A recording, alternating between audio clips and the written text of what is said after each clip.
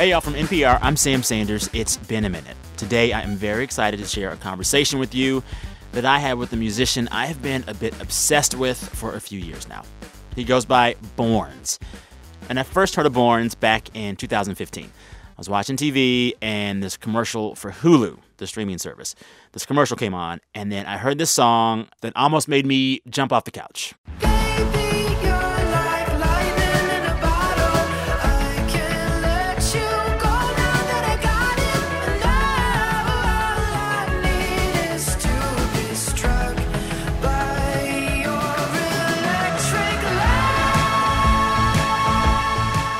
That song is called Electric Love, and it really put Borns on the map. So a few weeks ago, my colleague Anjali and I, we went to his studio. We drove to this quiet, almost suburban neighborhood a bit north of downtown L.A. We pulled up to this cute little white house with a big old green yard, and Tommy English, Borns' producer, he was there to greet us. Hi. How are you? Sorry. Hey, buddy. Friendly. Also, his very large dog, Blueberry, was there. That's a big dog. He's half Great Dane. Nice. I fought the urge to frolic with Blueberry, and then we walked a bit further back. Yeah, come on, the studio's out back. Awesome, thank you. We were there to meet Borns. Galaxy, galaxy, won't you be my consolation? I need someone to kiss my hands and my feet and make me feel complete. Oh yeah. This song you're hearing now, it's called Faded Heart, and it's from Borns' latest album, Blue Madonna. Rolling Stone called Borns, quote, glam with the natural sparkle of West Coast sunshine. But it feels just like I'm falling all the time.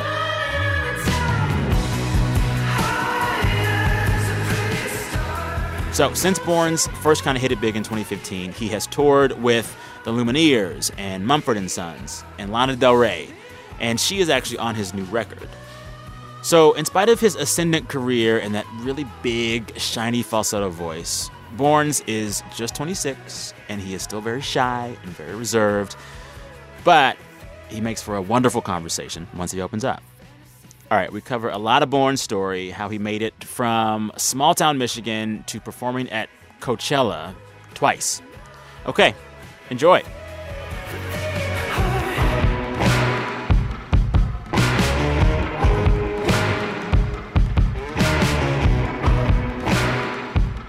Describe this space then, for those that can't see it. Yeah. So this studio is kind of a back house / garage, or what?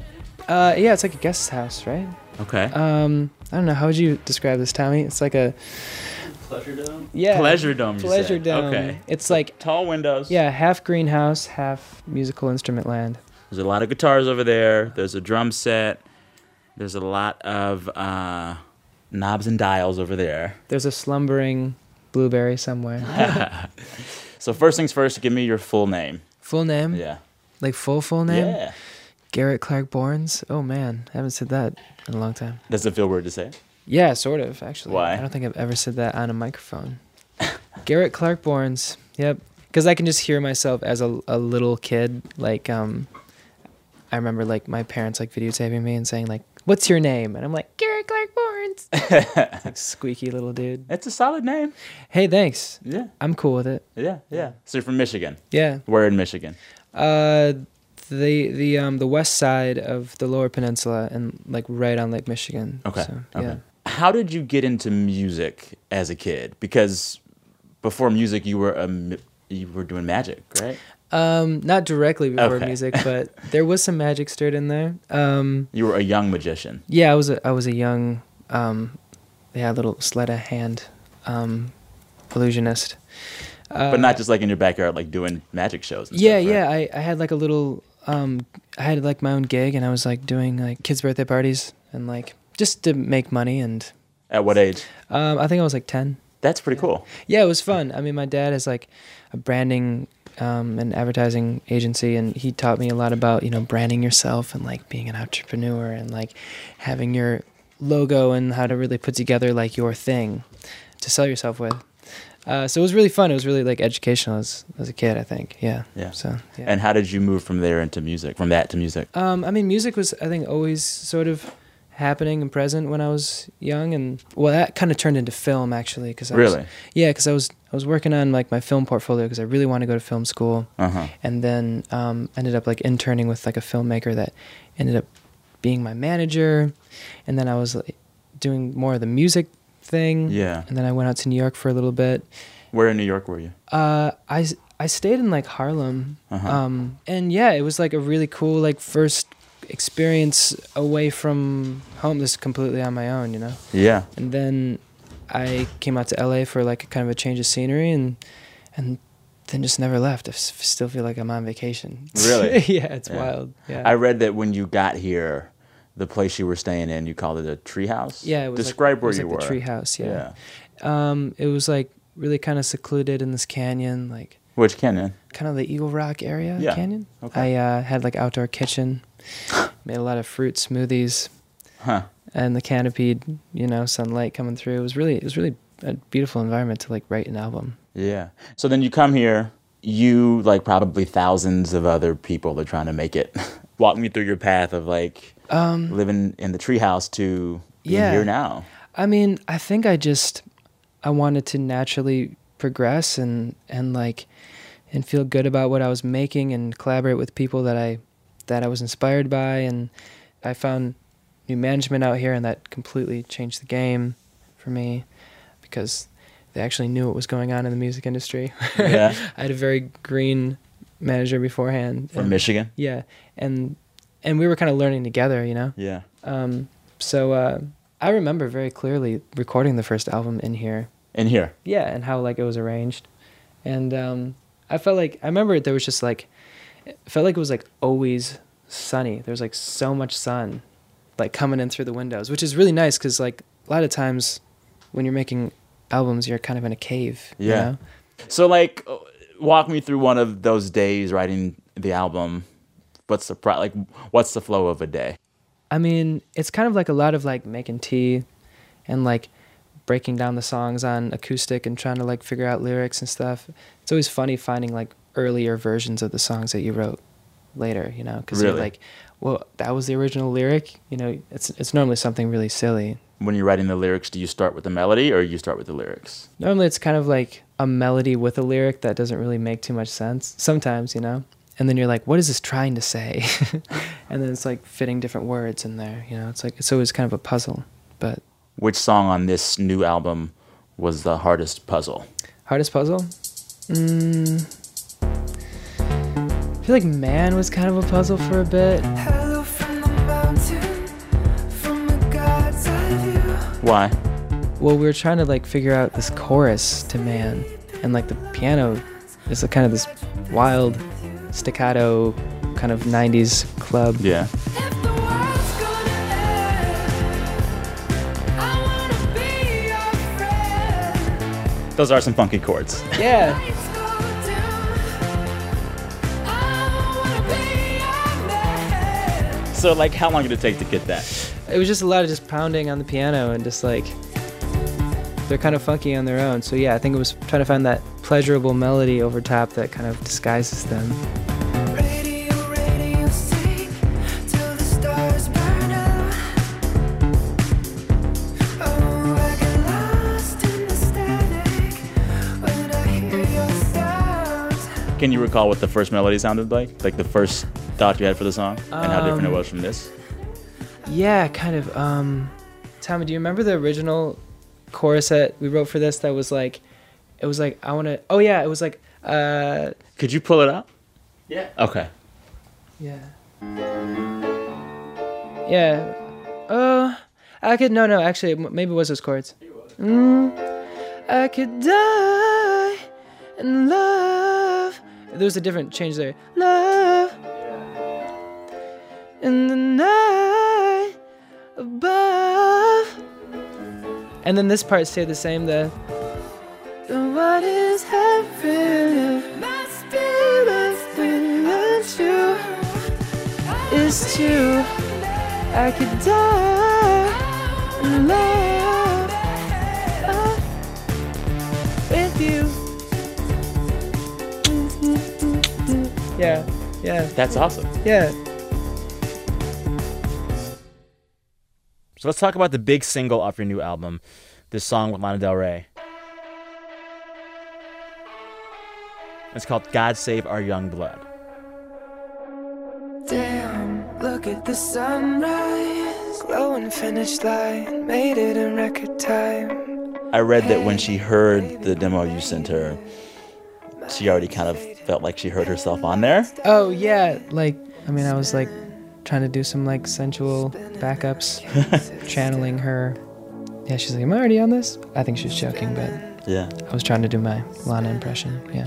Once you bring someone like Lana in, are you saying, sing this part, or is she part of the process too and she can change stuff around as she wants? Like, did she change anything? I think she just kind of was doubling a lot of my vocals. Baptized in blue skies. Roll the window down, reach out, feel around for new life. Damn. I think we're trying to like write songs, you know, in the fashion of like using real instruments and like good amount of chords smashed together. Well, more chords than what you hear in the usual top 40 pop songs. Yeah, I think so. Like, I think we like to take the songs definitely have like it's kind of a journey you have to go on. Oh, yeah. Like, even in God Save Our Young Blood, Yeah. before the chorus comes in, Climbed up the tree of life, kicked out of paradise. Living good, living evil, it's the toss of the dice. Couple of wild like, there's more movement, I feel like, Yeah. structurally, she's an angel. than in a lot of pop music. Yeah. She's got me spinning, spinning. Yeah, it kind of like tricks your ear a little bit. I like to keep people's ears alert. Spinning, Like the drums drop out. spinning, and we can't sit still. I mean, it literally is going up a half step. God save our young blood. You just feel this elevation. God save our young blood. Hot paper. I just loved the rawness of just being like, oh, and now you're there. God save our young blood. God save our young love. Lyrically with that song, I've listened to, I mean, like, the lyrics, I'm always like, what does that mean? What are you trying to God say? Save Our Young Blood. What does that mean? I just had like lyrics sort of written down and just like imagery from the Garden of Eden. Biblical Garden of Eden. Yeah. God save the ocean, God save the breeze, save the words from my lips, save the birds, save the bees. There's like an epic poem called Paradise Lost. Yeah. It has some very beautiful language in it, and I was just kind of alluding to these very old texts, but you're living in this present moment and having this experience with someone. God save our young blood. God save our young blood. An experience with someone as in, like, Adam and Eve. No, like literally just like driving in a convertible at like 4 or 5 in the morning and seeing the sunrise over the ocean. God save our young blood. God save our young blood.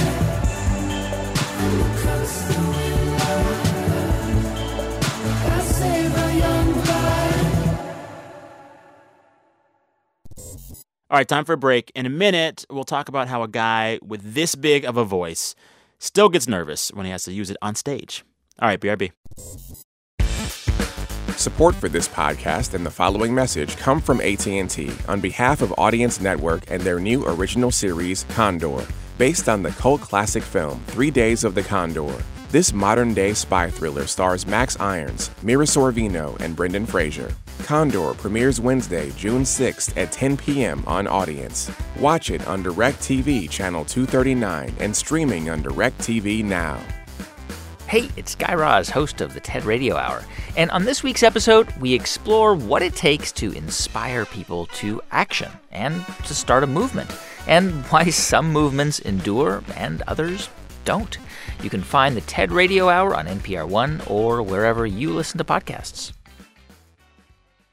So I saw you at the Anthem in D.C. a few months ago, right before I moved back to L.A. And you were like owning the stage, really, and like it's a big stage, a big space, and you were great. But then I read somewhere. Did you read the student review? No, why? Sorry. Was there a bad review? Yeah, someone wasn't very pleased about my performance. Who was it? I don't know, but It was. We don't have to go into No, it. I would It was love to just- go into It was just. No, it's just like someone talking about how I that I was just very not engaging to the audience. I mean, And, from what I could see, the audience was liking it That's what I thought. Now, it was one of the biggest shows of that tour, and at the Anthem, yeah, which fits what, like a few thousand people. it was. Well, I think it fits like 6,000. Yeah. Yeah, and I think we got up to like 4 or something like that. That's good. And yeah, and it was just like it was a beautiful room, and it feels really big. And I just remember being out there and being like, wow, this is a really big room, and kind of just in my head, I think most of the show. So in a way, I kind of agreed with her. Like I was like, yeah, I mean, maybe I wasn't engaging. I guess that really came off because I felt like I was very introverted for that show. But What do you do with critique like that? well, take it for what it is, I guess. In some interview, you said, quote, "Half the time when I first run on stage, I can't look directly at the audience just because of self-consciousness. Sometimes you feel like the man and sometimes you don't. But sometimes that self-conscious energy is good for the show. It draws people in more."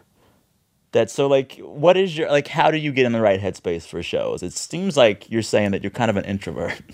Well, it depends. I've kind of found that there is no right headspace for a show. What do you mean? Well, because there's always so many variables, and like, there's times that I did not want to perform, like, and go out on stage, but, and those ended up being, I feel like, my best shows. Really? Because I wasn't like trying to sing perfectly, and there was more of an emotion that carried my voice than technicalities. Yeah. So yeah, I mean, I've found that I've surprised myself with sometimes when everything is perfect and set up and your outfit's great and like you have the perfect amount of tequila and like the audience is ready for you. Maybe sometimes that can be a lot of pressure. Then you're like, oh no, everything's too perfect. Yeah. I wish I could drink tequila before work. Yeah. But it's always different. So. Worst show? Can you think of one? Worst show? I want to ask you your worst and the best. I played guitar at a like this comedy night. Here in LA? Yeah. It was like the first time I ever like played out. I was playing During the comedy I was show? playing some songs. It was intermission, and everyone's standing up, getting That is their, a horrible time to have to play getting music. their punch. A comedy show intermission. And I was like, wow, this is what LA is like, huh? Damn. How did it go?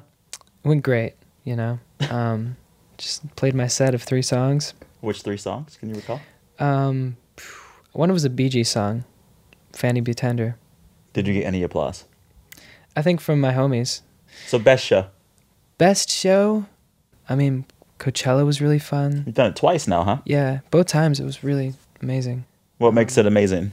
I think just the energy, just having that many people out there in the desert singing along with you. Yeah. Yeah, everyone's there to have a good time, so I like festivals.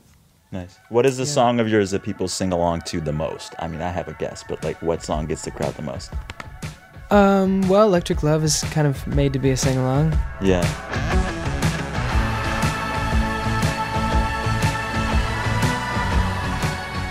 With Electric Love, which I see your platinum plaque for it over here on the wall. That's pretty awesome. Yeah.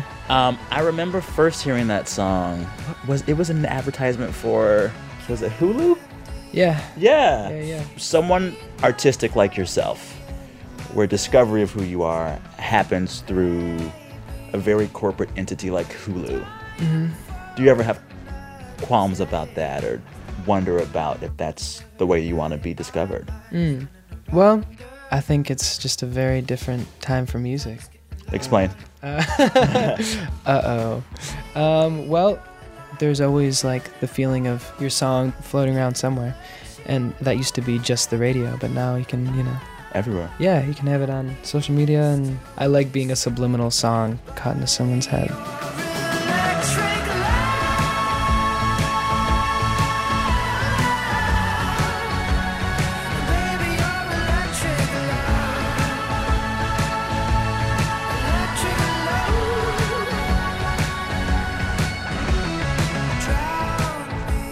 In terms of like your songs appearing in spaces and places? Was that the biggest feature mention notice of a song of yours, or like have there been other good placements?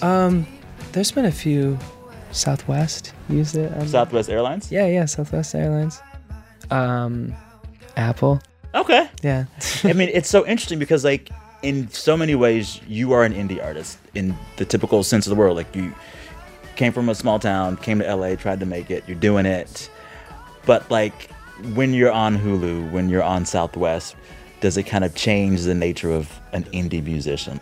I guess I just never really fully understood what indie means. Well, it's a loaded word for sure. Well, because, yeah, I feel like it kind of has turned from doing it yourself to just sounding like you did it yourself. It kind of like, you know, it's turned into kind of just a style. Yeah, it's like hipster. It's a word that everyone uses, but no one can really accurately define. But also, I mean, everyone is kind of DIY, like kind of indie. Like everyone has their Instagram account. Like everything is so close to the person that's making it now, or at least it appears to be. Yeah.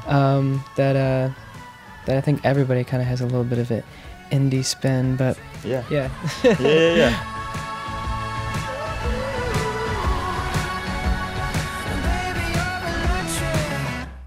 I guess the better question for me to ask then is, like, what words would you use to describe your music? Ooh, man. Tommy, you got any words here?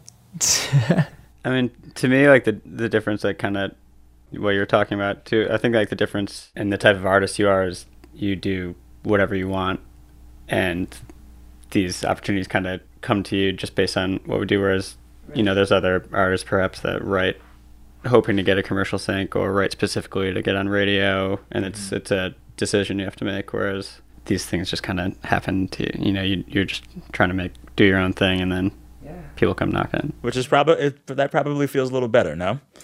It's freeing, yeah. It's at the end of the day, we're making music that we're both inspired by, so you know? Yeah. All right, one more break right here. When we come back, we'll get to some of the meaning behind Born's lyrics. BRB.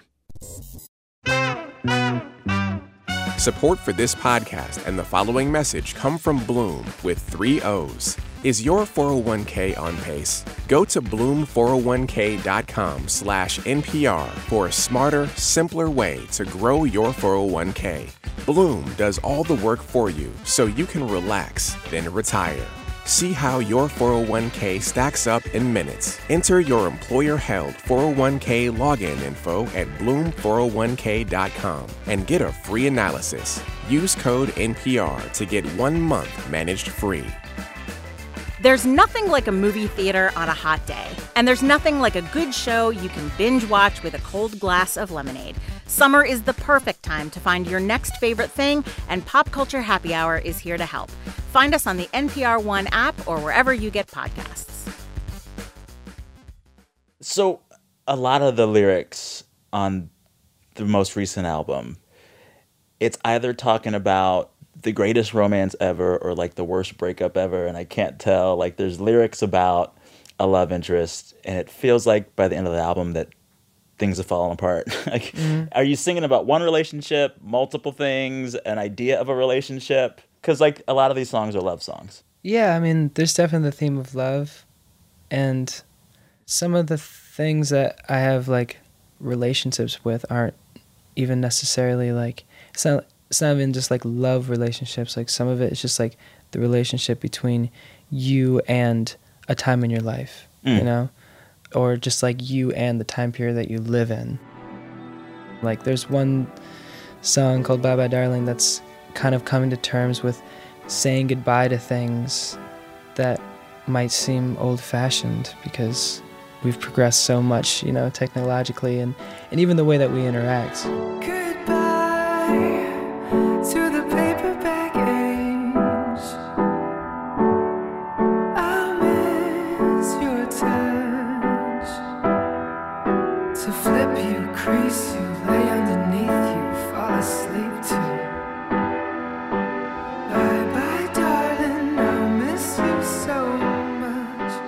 You know, it's like so normal to meet someone on a device, Yeah. virtually before you meet them. You almost think you have to meet someone on the internet to like screen their Instagram before you meet them. It's There's like the routine where you like match whatever, then you gotta find a way to Google them and get their last name and see what their deal is, crazy. and find the LinkedIn, find the Yeah, Facebook, find it's. But there's something very beautiful and simple about just meeting a stranger.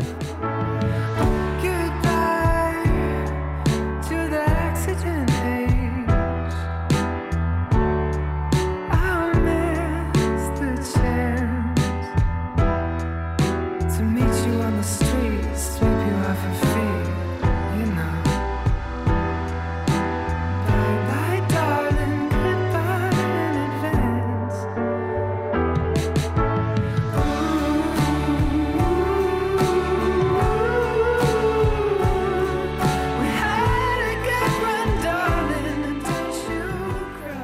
Also, like, you must get tired of all the Queen comparisons. Oh, I mean, not really. I don't really get Queen Really? very often. Yeah. It was giving me a little. Yeah. There's some no. framework. I mean, for sure. Just like piano ballad with those, Yeah. with enough dominant 7 chords.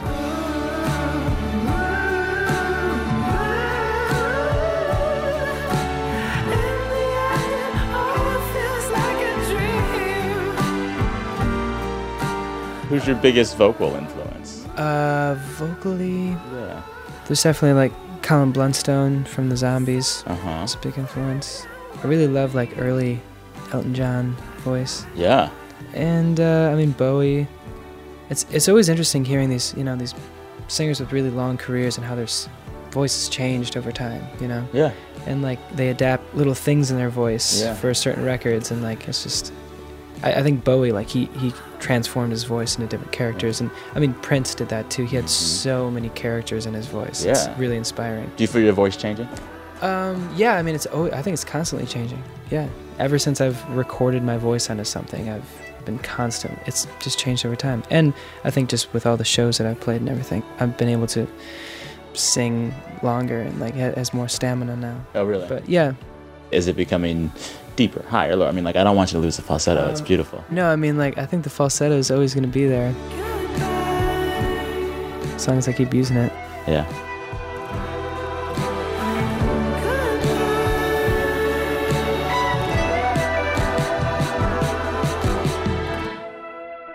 All right, that was Borns. If you need more of his music, he'll be on tour this fall. You could catch him in your hometown. Thanks to Borns and his producer Tommy for hanging out with me and Anjali a few weeks ago. The two of them were so gracious, even when we stuck around the studio for like 2 hours. So I figured to go out of this interview, we could play a little bit of Borns at his piano at the end of our interview in that backyard studio. He hopped on the keys and just started singing the song Supernatural as we're about to go.